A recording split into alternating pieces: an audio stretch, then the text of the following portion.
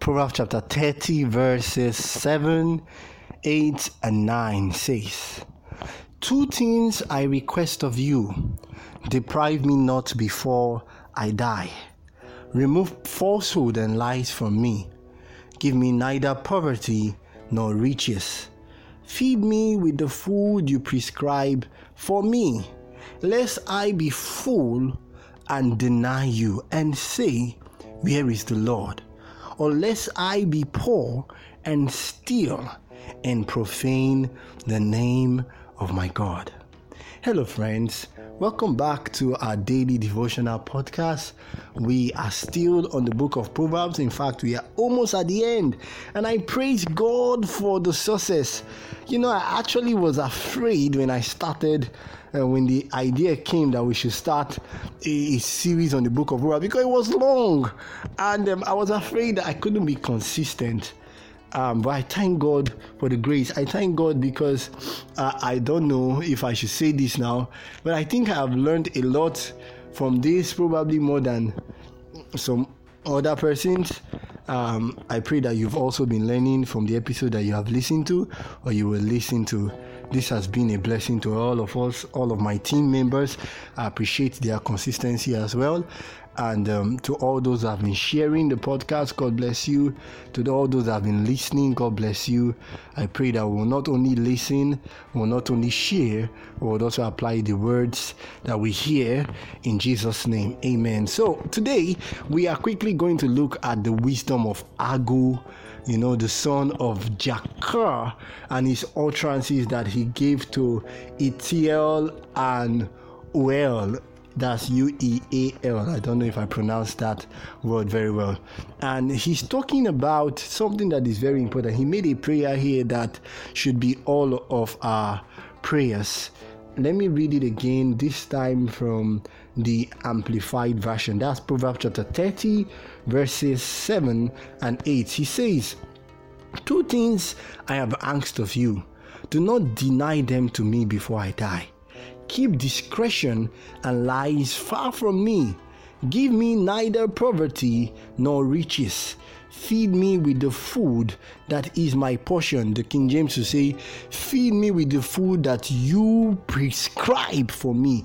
And I want you to underline that word in your Bible as you read along. Underline it in your mind. Give me the food that you have prescribed for me.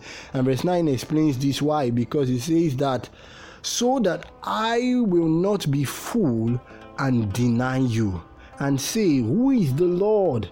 Or that I will not be poor and steal and so profane the name of the Lord. And so what he's saying is, Lord, do not make me too rich, do not make me too poor, but much more than this, give me that which you have ordained for me.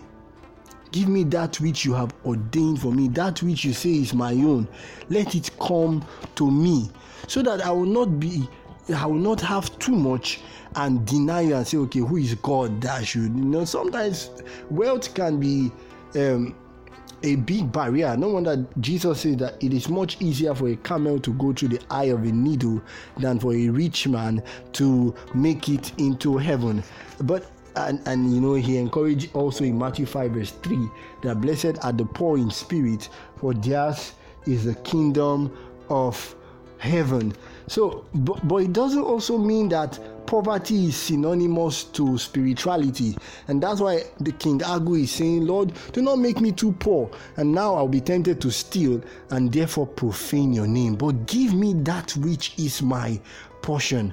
Friends, Proverbs chapter 30, especially the prayer in verse 7 to 9, leaves to us a blueprint that is grounded in, the Savior's pattern of living, because it's embedded with so much blessings, reminding us that fellowship with Christ is the best life, even before heaven and unto eternity.